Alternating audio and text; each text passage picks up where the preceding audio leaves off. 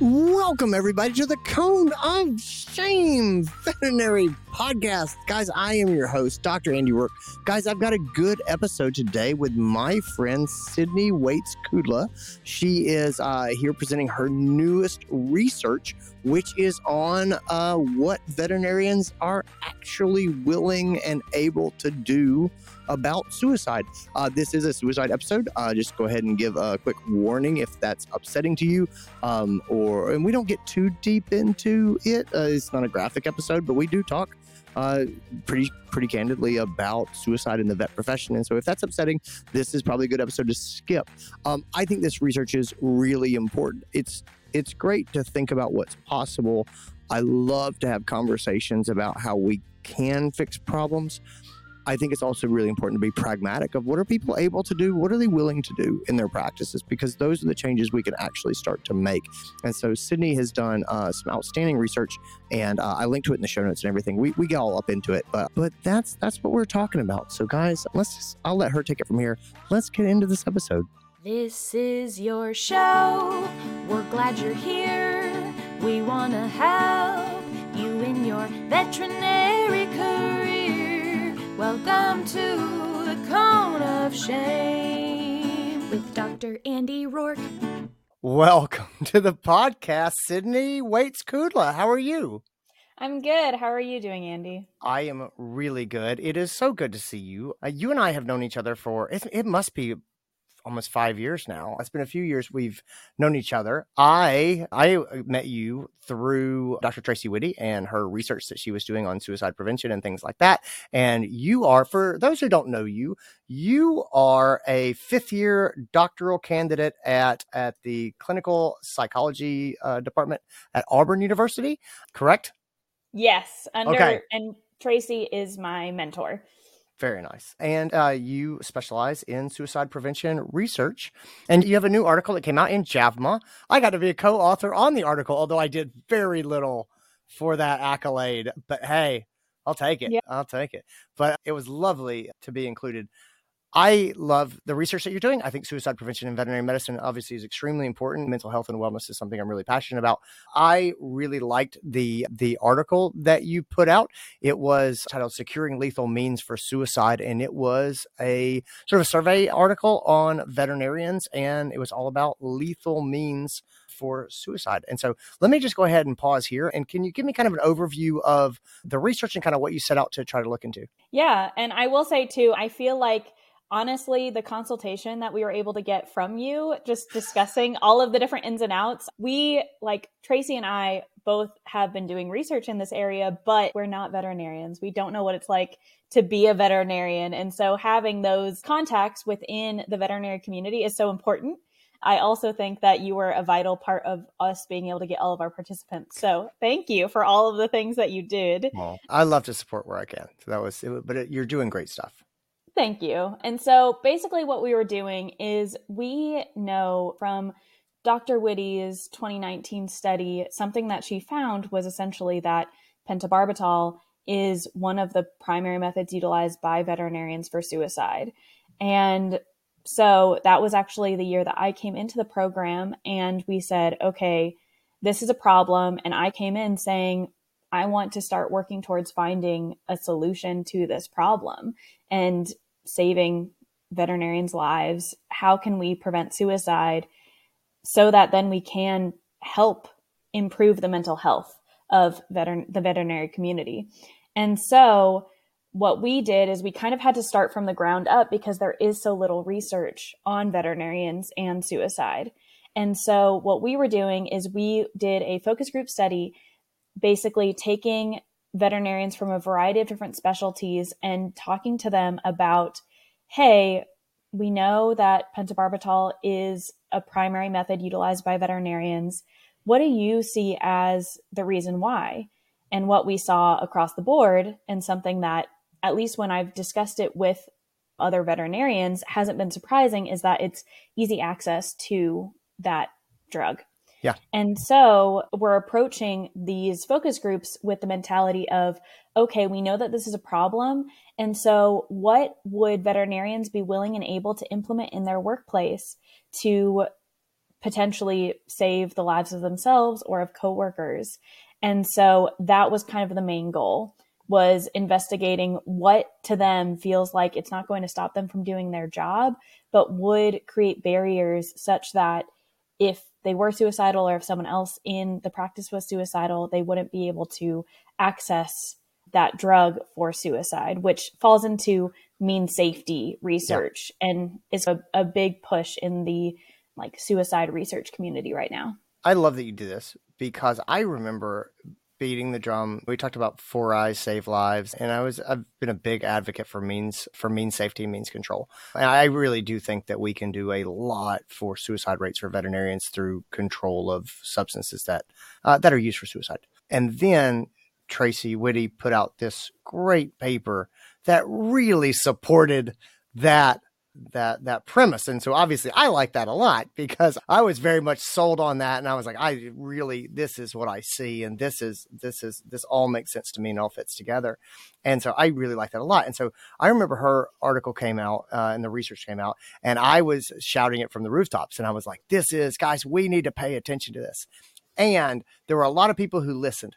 But I have to tell you, honestly, Sydney, I was surprised at the amount of pushback that came back from that, saying, but I can't do that in my practice. And this doesn't work for us, or we need to be able to move too fast. And again, I'm not saying that those people were incorrect in their assessment. It was not one size fits all. And there were a lot of individual concerns, and a lot of people had very strong beliefs about what was possible to do and what was just not going to work in their practice. There were a lot of people who were like, I'm a solo practitioner. I'm the only one who's here. Or I'm a large animal practitioner, and it's me and my truck by myself. And I have these limitations on access to lethal medications. And I was funny because I was surprised to get such pushback, and it still made sense. And so what I really like about the research you're doing is starting to dive into that and saying, okay, moving past the idea that this is important, what would actually work, and what are the barriers to having something that actually works there? So yeah, start to unpack for me what you found. What were your takeaways as far as the roadblocks and the things that people were willing to do?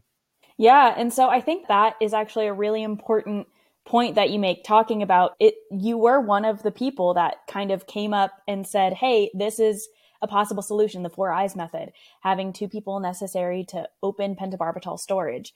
And something we were talking about even when we were creating this study was, okay, Andy received all of this pushback, so we need to investigate why. And also, is there a solution that could work for folks that the 4 eyes method wouldn't work? Mm-hmm. And so that was a lot of that conversation. And something that I know we also talked about as we were finalizing that publication is, okay, what about the 4 eyes method? What about having 2 people? And something that we talked about and something that came up in those focus groups was essentially that even though that is such a good idea in theory, it was almost that of all the solutions that we discussed, that was one of the ones that, for as many benefits that people talked about, and for as many times as people said, I could do this, just as many people said, I could not do this, for the reasons that you mentioned. Mm-hmm. They're solo practitioners. There may be times that they are the only person at their practice. They might not have even a practice manager that is working at the front. It's just them. Or large animal practitioners that they sometimes are going in the middle of the night to an animal, and it's just them and the truck and the animal. And so to say, okay, on the one hand, could it be that there is a solution that would work kind of across specialties, or is it that we need to have different solutions for different specialties? And it was something that we really approached it saying it could be either of these. And I think I approached these focus groups saying it could be either way. What that allowed us to do is that when I talked to veterinarians, and we used an iterative process that as I went through the different focus groups, sometimes we would talk about, here's something that some people have mentioned. Does that seem feasible to you? And talking about, what might work for different populations. We had a variety of focus groups, some of which were small animal vets, some of which were mixed animal vets, and large animal vets, and equine vets. And those were kind of our 3 big populations, were small animal, mixed animal, and then large animal and equine, since they usually have similar barriers. We did put those equine and large animal together. And then we had a variety of focus groups that had people from multiple different specialties, as well as academia or government, lab animal medicine, and those sorts of specialties. And so what we found is that across specialties, folks were really willing to implement adding an extra lockbox specifically for pentobarbital. So what this would be is that either within the storage for other medications or separate from that storage, there would be a lockbox that remains locked at all times, except when euthanasia is being conducted. With the idea being that what a lot of folks talked about is that, okay, I need to go in and out of drug storage all day. I can't have that cabinet locked all the time because I'm so busy. I have so many patients coming in. I can't be having to go back and forth all day. And so talking about, okay, if we had pentobarbital specifically locked, something that you don't need to access all day, every day, and that was only unlocked when you needed it for your job, is that something that you'd be willing to implement?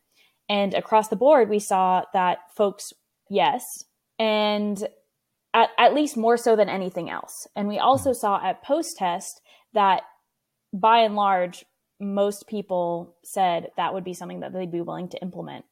And we had some folks that said it was lockbox, an extra lockbox for pentobarbital, and then nothing. And for the nothing, it was folks that already had really secure storage, already had something like this in place. And they said, okay, I wouldn't add anything additional because I already have something similar to this. Yeah. That was really cool to see, just that this was something that worked across specialties. And I think that kind of the two main barriers that came up for that method, that would be something that we would really need to take into account on a practice by practice basis, is that for some folks, they said either I just don't have a lot of space, which especially came up for large animal vets because they are working out of a truck. It might be hard for them to find a separate place in that truck or a place within the cabinet they already have to put that extra lockbox, but is something that they were really willing to do when we discussed, okay, mean safety does have a basis in research. We do know that this is something that is effective for preventing suicide. Then we started to see veterinarians saying, okay, if this is something that you can say it will likely work, it's really something that could be helpful for preventing suicide, I am willing to give it a shot. I'm willing to figure out how to do it. The other thing that came up, but I think is also something that would just need to be taken into account as far as when might it be important to keep this in mind, when might this be something that comes up, is situations in which an animal might be an emergency situation and that extra 2, 3, 4, 5 minutes that it takes to unlock the extra lockbox. It's this cost benefit analysis of, is it worth that extra 5 minutes of suffering for that animal? Mm-hmm. And something that I think came up in our conversation in the manuscript is that something that would there be more utilization of sedation in those situations, using a drug that would be in that regular cabinet to make sure that dog or that animal, whatever animal it is, isn't suffering.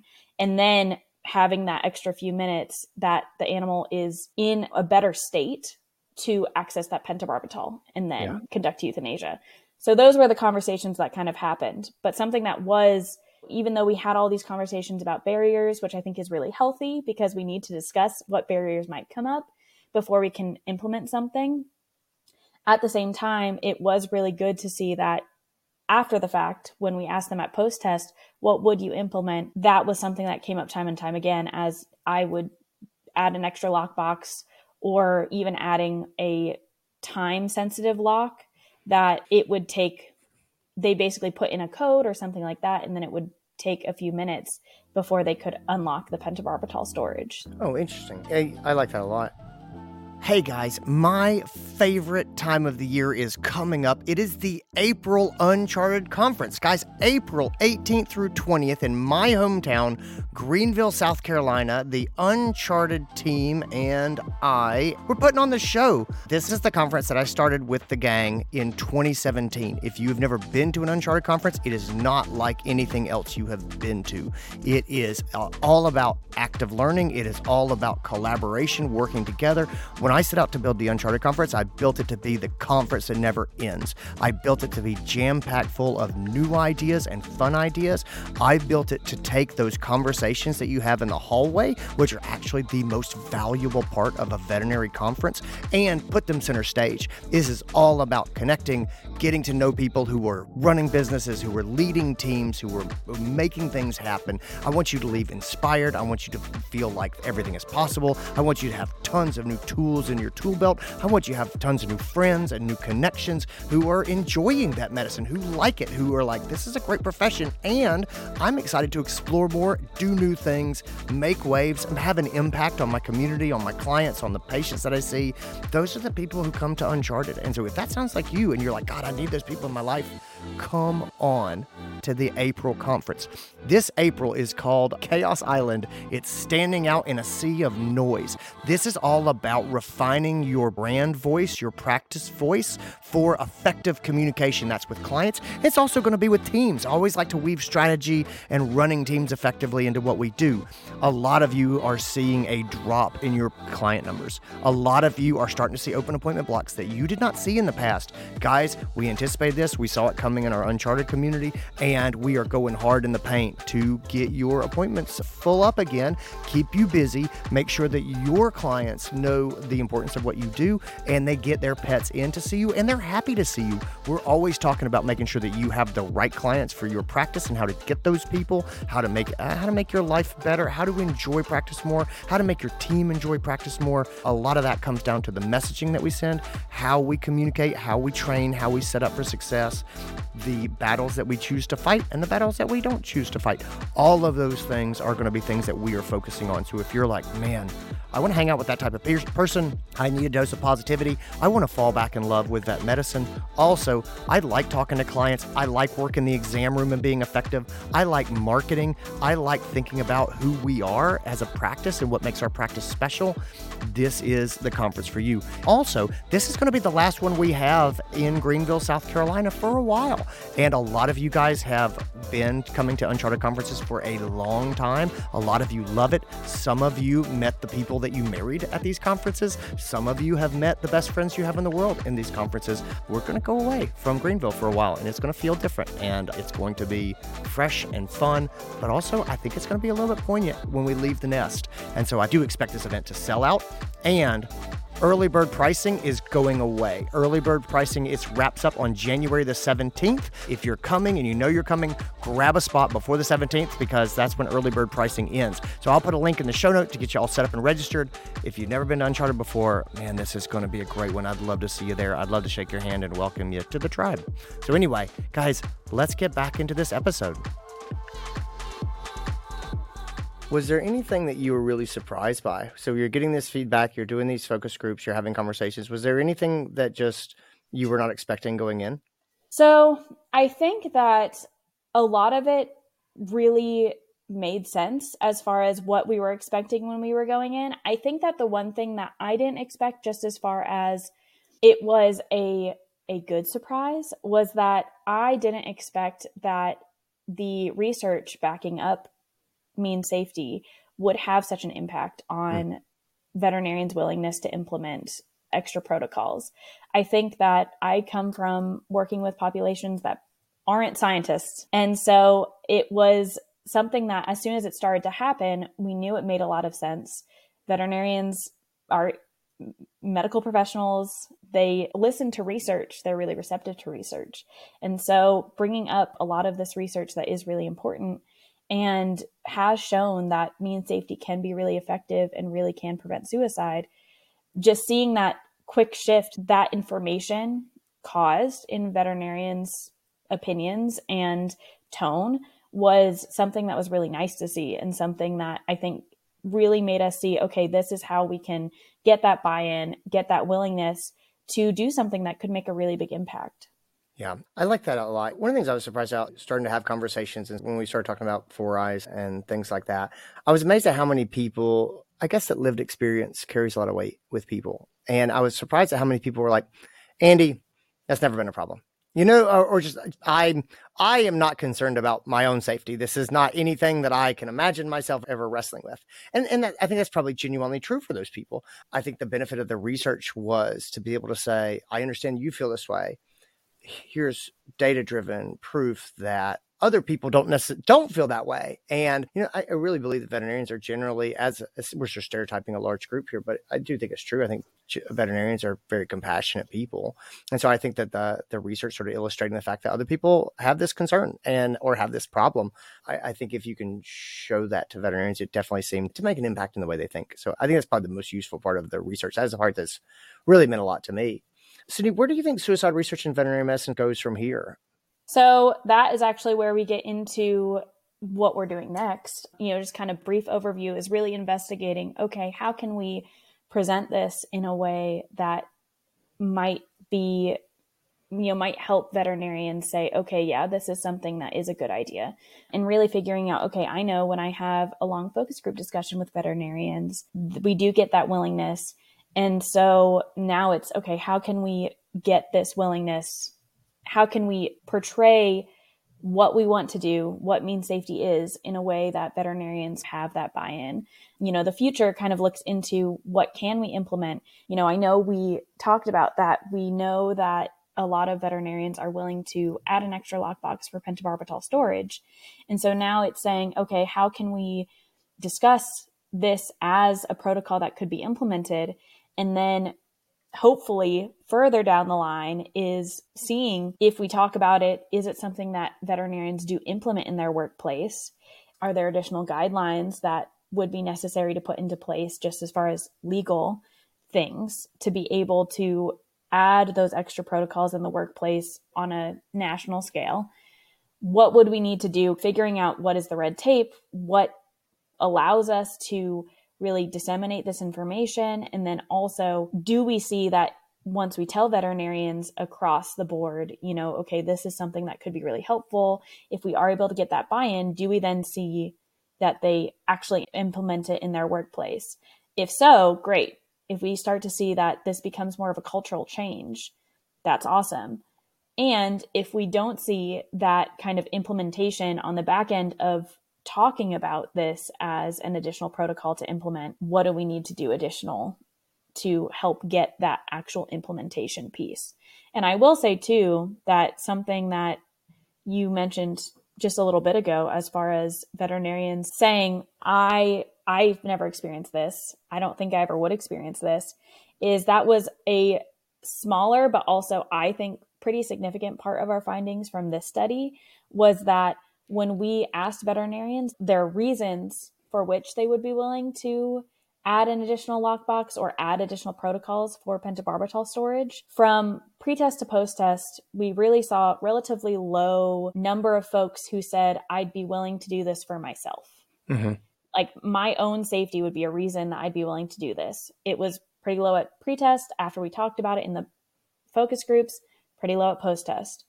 But when we asked about, for the sake of your coworker's suicide risk, would you be willing to implement an additional lockbox or other protocol for pentobarbital storage? We saw that at pretest, they had some willingness to say, okay, if it was for someone else's suicide risk, I'd be willing to do it. And then at post-test, we saw a significant increase in the number of folks who said, I'd be willing to implement this for the sake of my coworkers. And so that's something too that we have in our mind as we're discussing next steps, as far as how do we, not only talk about how veterinarians can keep themselves safe, but also others. And I'll be interested to see, as we go down that line, how we can get that extra buy-in from folks that do work by themselves or do work by themselves out of a truck, are solo practitioners. And how can we also get that buy-in from them without having a 1.5 hour conversation about mean safety?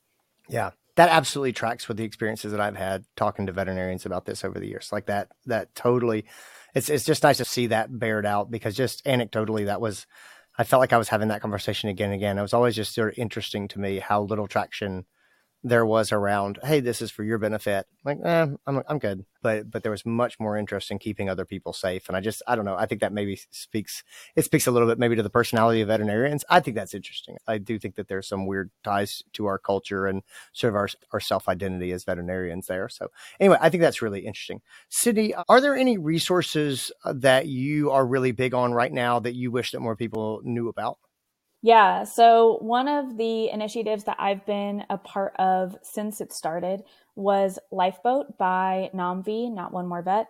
And so that is a peer support anonymous resource for veterinarians. It is essentially veterinarians providing support for other veterinarians. And it's something that you can sign up for if you go to lifeboat.namvi.org, I believe. And I'll put a then link to it in the notes. Yeah. Awesome. And so that is something that if you are struggling as a veterinarian with mental health and you really want to talk to folks that understand, that's a really great resource for those veterinarians. And additionally, if there are veterinarians out there who say, wait, I want to be supporting my peers, my colleagues, then they can also sign up to be companions and be the supports for other veterinarians. No, I love it. I've had some guests on recently. Lifeboat has come up a couple of different times. I said I'll put a link to it in the show notes so people can learn more. It's a wonderful program. I am super happy that I love that you're involved with it. I'm super happy that the NAMV group is putting it on. It's just, I don't know. It makes my heart happy to know that it's out there and people are doing that work.